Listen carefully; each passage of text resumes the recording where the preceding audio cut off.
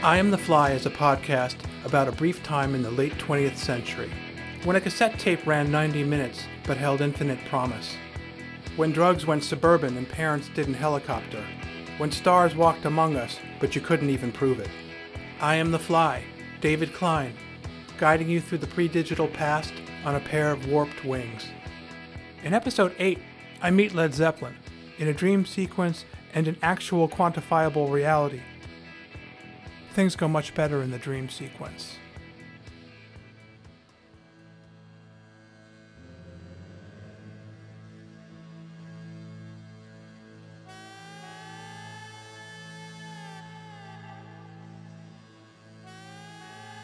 People who lived through the JFK assassination never forget where they were when they heard the news.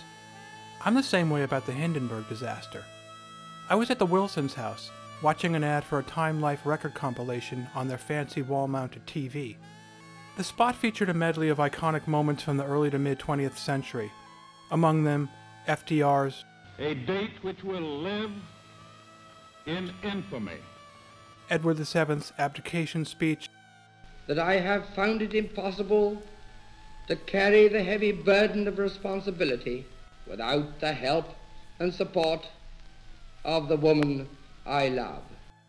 and Herb Morrison's feverish Steve Reichian play-by-play of the Hindenburg conflagration, ending with, "Oh, the humanity!" That incendiary clip became my personal Zapruder film, to ponder, analyze, and confront.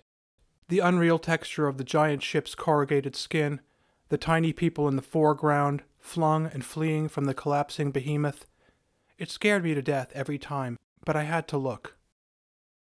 On most classroom shelves, you would find bulky sets of musty, barely thumbed through encyclopedias. World Book, Grollier's New Book of Knowledge, the occasional Funk and Wagnalls. I sought these out, the more out of date the better. You learn to always go for the A volume rather than Z, because when you reach Zeppelin, you're told to see airship. Visually, the Hindenburg disaster was a bit like 9/11, an enormous fireball exploding against a vast backdrop of sky, with countless angles and perspectives recorded. The most common vantage was the view that graced the cover of Led Zeppelin 1, with the ship's nose facing diagonally upward at 10 o'clock, torrents of flame ascendant on her lower end, just seconds away from consuming the rest of her. But sometimes you would be rewarded with images from a moment or two later, the flames extending from nose to tail, or the craft grounded and crumpled like a cracked sausage. Once I saw Zeppelin's album covers, I knew the band's sound would be as vast and scarifying as the images I'd been obsessing over. In my major fantasy of this era, I'm trudging up Westervelt Avenue, guitar case in hand.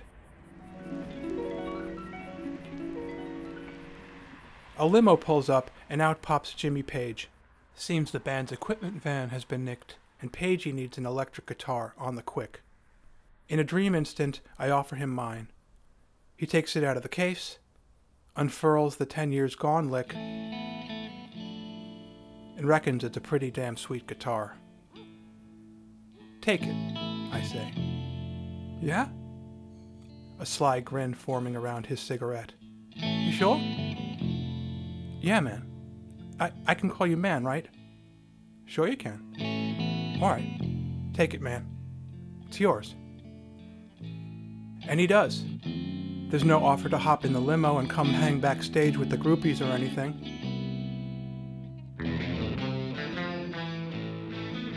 My dream was merely that Jimmy Page would relieve me of my guitar, doubts and all. I bought physical graffiti with my bar mitzvah money. Not especially appropriate, given Robert Plant's 16 or so high-pitched repetitions of In My Time of Dying. Yet Led Zeppelin's 6th studio album became an instant article of faith for me, whereas my bar mitzvah, a huge deal at the time, faded quickly from memory. Except for the bits about leprosy. Your Haftorah portion, which you chant at your bar mitzvah, is a function of the Hebrew calendar and thus a total crapshoot. You might get lucky and nab an epic good book yarn, which are rich and plentiful, or you could draw the short straw and get Leviticus 13, which reads like a page from an ancient dermatology treatise. I used to thumb through Dad's big green pediatrics textbook and gawk at shots of kids with rickets and scurvy and other awful afflictions, always with that creepy black rectangle over their eyes. My Haftorah portion could have passed for the words that appeared alongside these visuals, as written by a diagnostician with a certain biblical zeal. If the bright spot be white in the skin of his flesh, and in sight be not deeper than the skin, and the hair thereof be not turned white, then the priest shall shut up him that hath the plague 7 days. Not exactly a Bible classic. Sure, I had a little money left over, but the true legacy of my bar mitzvah was physical graffiti. The draw began with the much-labored-over album sleeve. Through the windows of an East Village tenement building, you peered at iconic images from the 20th century Western tapestry. The Charles Atlas ad, a sepia Lee Harvey Oswald, the G-Force test pilot with concave cheeks, Dorothy waking up in Kansas. You could change the configuration depending on which of the inner sleeve sides faced out, so it was interactive. Listed in pseudo-ransom note fashion, even the song names invited contemplation. Nothing against custard pie, sort of a Zeppelinized Bo Diddley thing about this really hot chick who works in a bakery, or at least reminds one of a baked good if viewed at the right angle, which is a perfectly banging opener. But track 2, The Rover, took me to the deep and profound place. Jimmy Page's solo was like a speech or a sermon, so stirring as to summon a weirdly intimate, quasi-religious sense of connection to the music and to the rest of the world.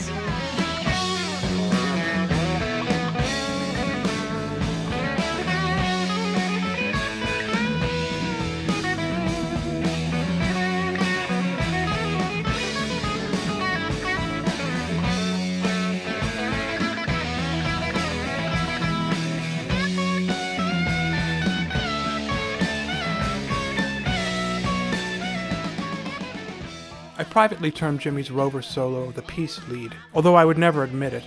Not even to Tommy, certainly not to your average Zeppelin fan.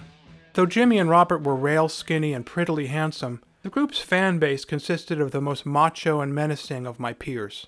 Guys with big heads, early facial hair, and aggressive testosterone levels. Johnny and I called them pubers. As far as the crowd that gathered at the monument to smoke a few bowls and a few burros before school was concerned, Zeppelin was king. Black Sabbath, the other dark British lords of our nights, were their only competition. Oh no, no, please God help me.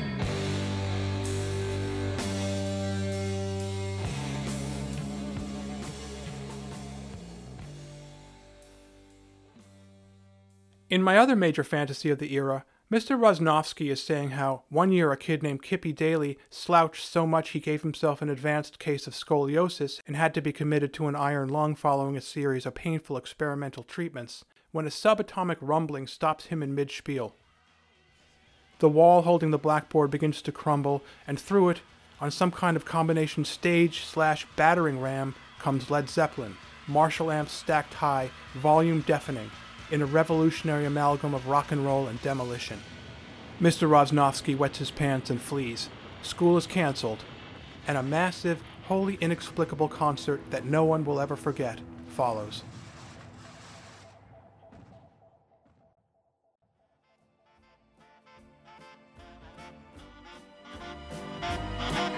Have I a hope or half a chance to even ask if I could dance with you?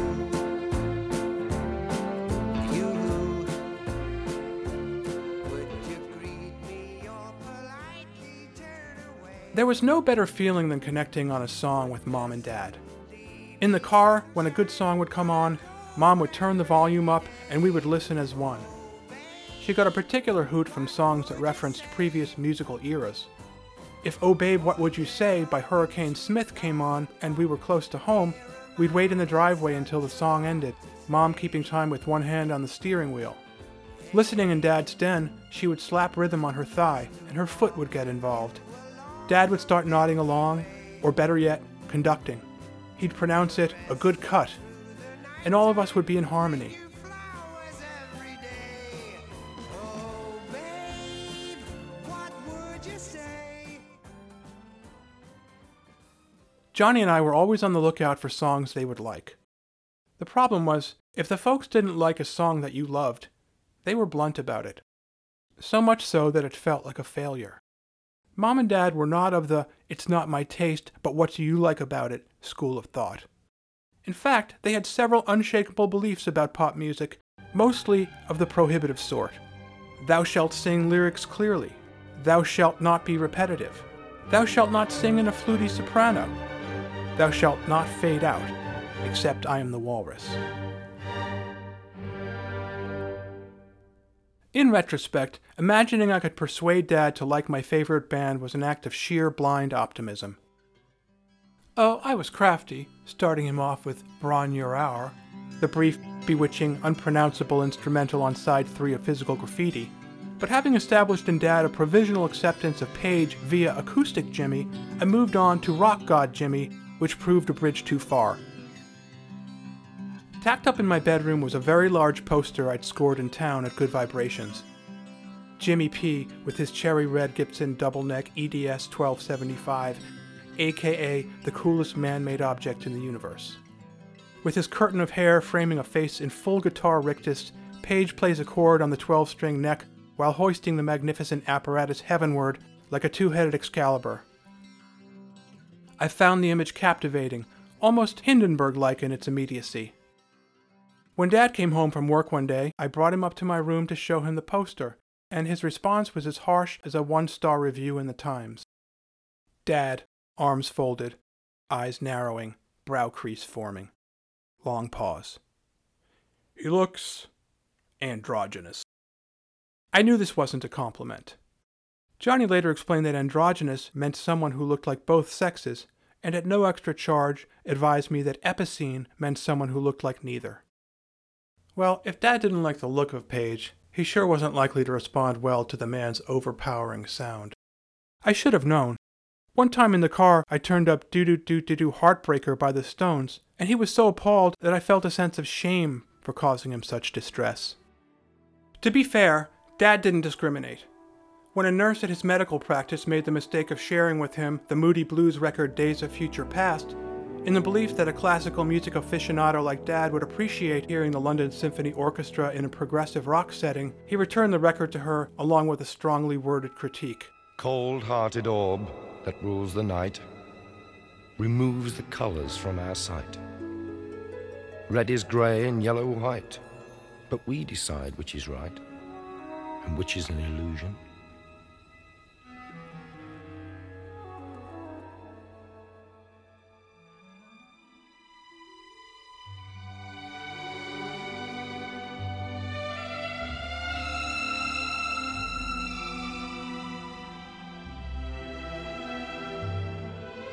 Even as kids, we knew that Mr. Wilson across the street was suspect because he listened to Mantovani.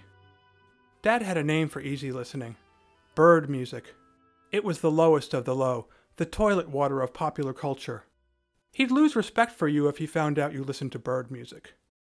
Music in the wrong hands, Dad seemed to suggest, could be so terrible that the proper response was revulsion and contempt, or at least a turned-up nose. But I loved some of that terrible music without reservation. Knowing his feelings on the issue, I have to admit, I loved it a little bit more. And as much as I resented Dad's intransigence, I emulated him in my own way. Like the time my sister said her favorite band was the Ozark Mountain Daredevils. But you only know one song by them. How could they be your favorite? They just are. Name one other Ozark Mountain Daredevil song besides Jackie Blue. They're still my favorite group. That's impossible. You have to know more than one song for the band to be your favorite. Your favorite group is probably the Beatles. These days they call it mansplaining.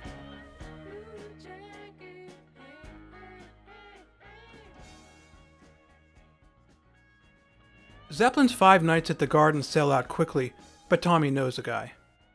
We'll be in the first promenade overlooking stage left, which is way better than the nosebleed seats we had for Frampton, but nothing like the 8th row tickets we had for Aerosmith Nugent.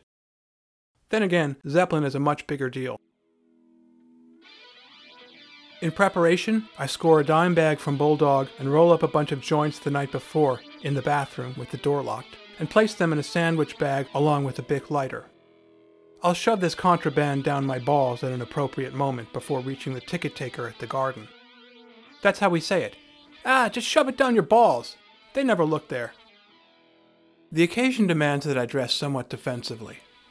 Along with my beloved Zepp t-shirt, light blue with an iron-on depicting Page and Plant under stage lights, and tight Levi's with incipient knee holes, I opt for waffle stompers instead of sneakers because they're rugged and make me look a little taller. And despite the warm June temperature, I wear a dark blue hoodie because the forecast calls for fireworks.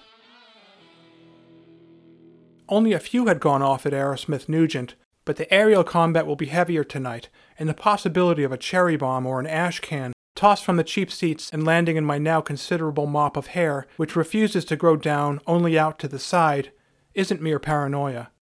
Maybe I'm a little sensitive about the possibility of random injury, since Tommy shot a paperclip into my eye a couple years ago, and I almost lost the sight in it. Mrs. Roberts has the first leg of our nefarious carpool. Tommy rides shotgun with Daryl, a family friend, in the ample middle of Mom's brown Buick Riviera. Daryl's father will pick us up afterward, which is a good thing. He has a lenient attitude toward delinquency, his other son being a pioneer in that area. We will be both wasted and deaf. I'm in the back seat between Tony D and Frank Gianfranco.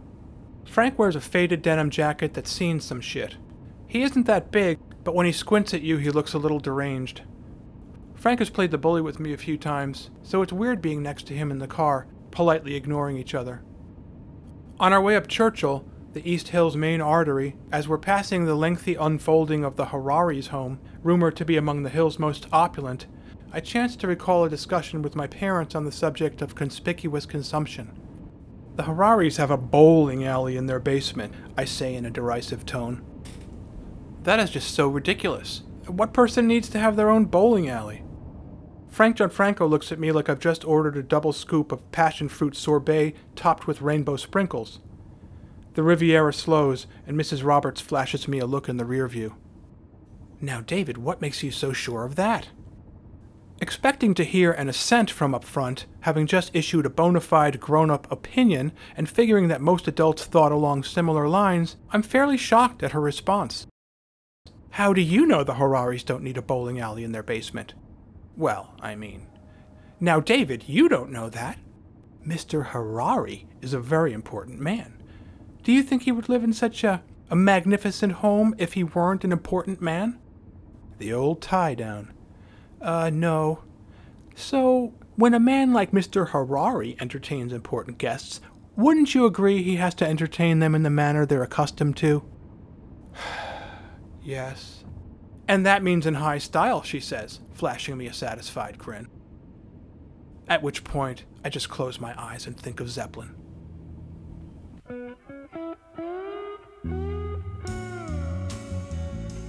Dropped off, our pointed plastic contraband properly shoved to Ball's adjacency, we enter the garden and join the tribes for an evening with Led Zeppelin. Beer is flowing from the concessions, and IDs are not being checked. Flask-shaped bottles that once held Southern Comfort litter the men's room, which I'm relieved to get in and out of without any hassle from the scary-looking jean vest-wearing dudes getting absolutely annihilated in there instead of at their almost entirely unpoliced seats, for reasons I can't quite fathom. The combined smoke of 6,000 joints, 800 of them canoeing wildly, befogs the packed arena in an oppressive weather system of acrid dank. As the lights go down, it already feels like a free-for-all. At the storied Isle of Wight Festival in August 1970, Leonard Cohen addressed the gathered hundreds of thousands, saying, "Could each of you light a match so that you'll sparkle like fireflies, each at your different heights? I would love to see those matches flare." Well, in the ensuing years, things have gotten seriously out of hand. Dave Marsh, writing in Newsday of the previous night's concert, said Zeppelin's entrance was greeted by, quote, an assault of fireworks that made the garden seem like Da Nang. Tonight is no different. I pull the strings of my hoodie a little tighter around my head and let the vorpal sword of the song remains the same crush through my inhibitions as clouds of commercial weed mix with flash powder and stage pyrotechnics, and everybody gets increasingly improbably high. Good evening, Vietnam.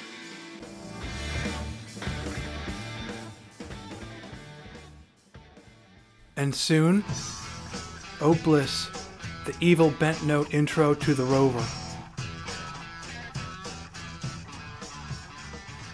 I'm transported, fully ready for my journey, and the peace lead, and... Holy hell, it's all just a horrible tease. Right as Plant's vocal is supposed to come in, the band lurches to an abrupt halt and kicks into Sick Again, the last song on Graffiti and that rarest of Zeppelin's songs I don't love that much. This is not the only adjustment I have to make to the live Zepp experience. Plant can't hit the high notes too well, which really changes things, and the band is a far messier beast than on record. Being seated above the first loge reduces these objects of fascination to flickering figures. Plant is closest to us and easy to spot in his iridescent pants, while Page, heroin skinny and white, is tantalizingly out of reach at stage right. Still, they are right down there, right now, breathing the same air. A few songs in, we are treated to the first true fan favorite, Over the Hills and Far Away. It is sheer bliss. Zeppelin's knack for conjoining fairy-glade gentleness with ball-kicking oomph shining like a rough diamond here. The song swells down like a dove making a gentle landing, and as applause rushes up to meet the fading semitones, I think to myself, we are at a Zeppelin concert, and they are playing for us right now, and I am so happy. Just then, something sinister begins to take place a few seats over. Frank Gianfranco is about to set fire to the fuse on the large firework Tommy's holding, an M80 shooter. The shooter is like a Roman candle, except instead of sending a flame ball 50 feet in the air, it propels a lit M80, which explodes somewhere upon its descent. Some shoot out a pyrotechnic star, the technical term for what a Roman candle emits, others a cylindrical tube packed with explosive flash powder. Neither one do you want to land near you. Tommy holds the thing aloft, away from his body, and the charge shoots off in a high sparkly arc. 1 second, 2. Then it explodes somewhere in the second loge. Even from our safe vantage, it makes a huge noise, way bigger than the pops we've been hearing. A chorus of boos erupts from over the hills and far away, fanning out across the arena, all for us.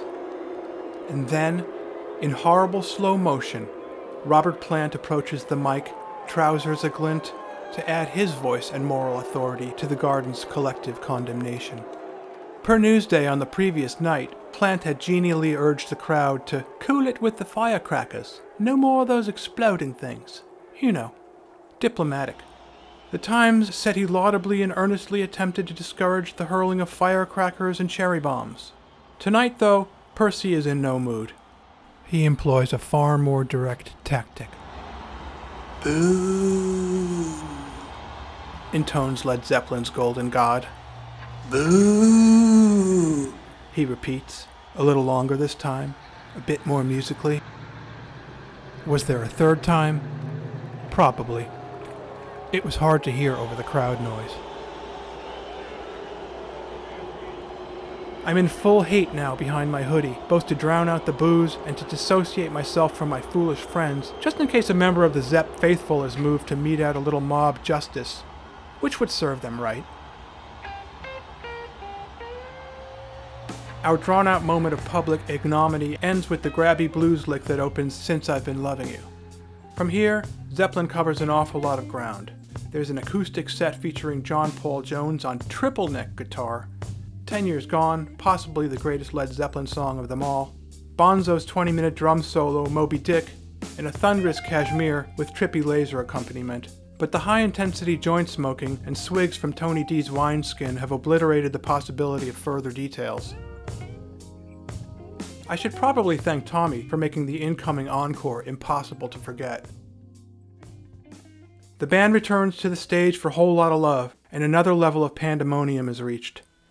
Besides Stairway to Heaven, this is the ultimate Zeppelin song for the gathered minions, one that everyone in the arena knows every inch of, and the place is shaking and quaking.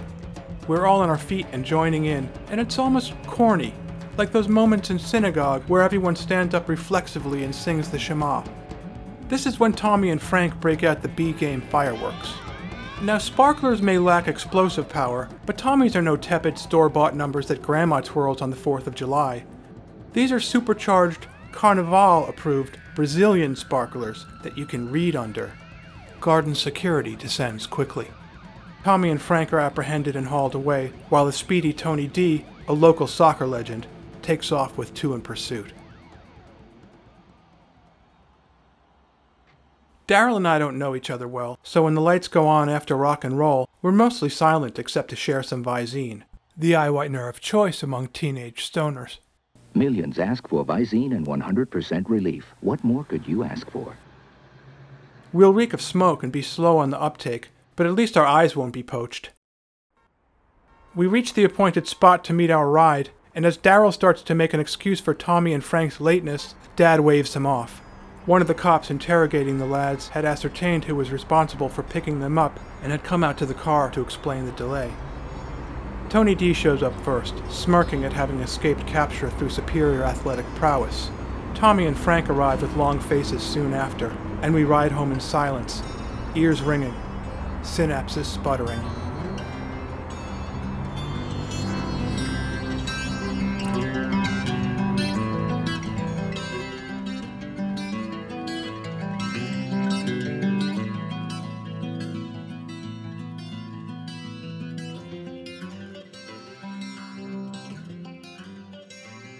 On the 6th and final night of Led Zeppelin's 1977 Madison Square Garden residency, Jimmy Page sustained minor injuries when a device tossed from the crowd exploded near his hand during Stairway.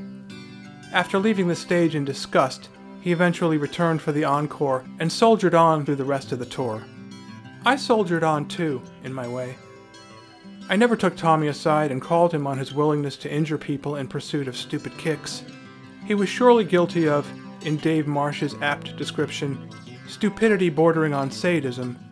Yet, long after the eye incident, 2 eye surgeries, and our families becoming adversaries in a lawsuit, I continued to be weirdly proud that we'd remained the best of friends. Tommy may have learned nothing from all of it, but somehow that didn't bring him down in my eyes.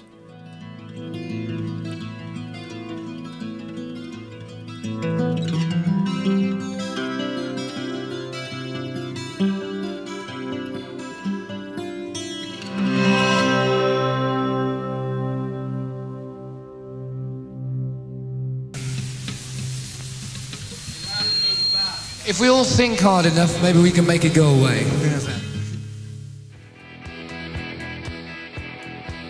Next up, Kruger scores some acid, and things get surreal.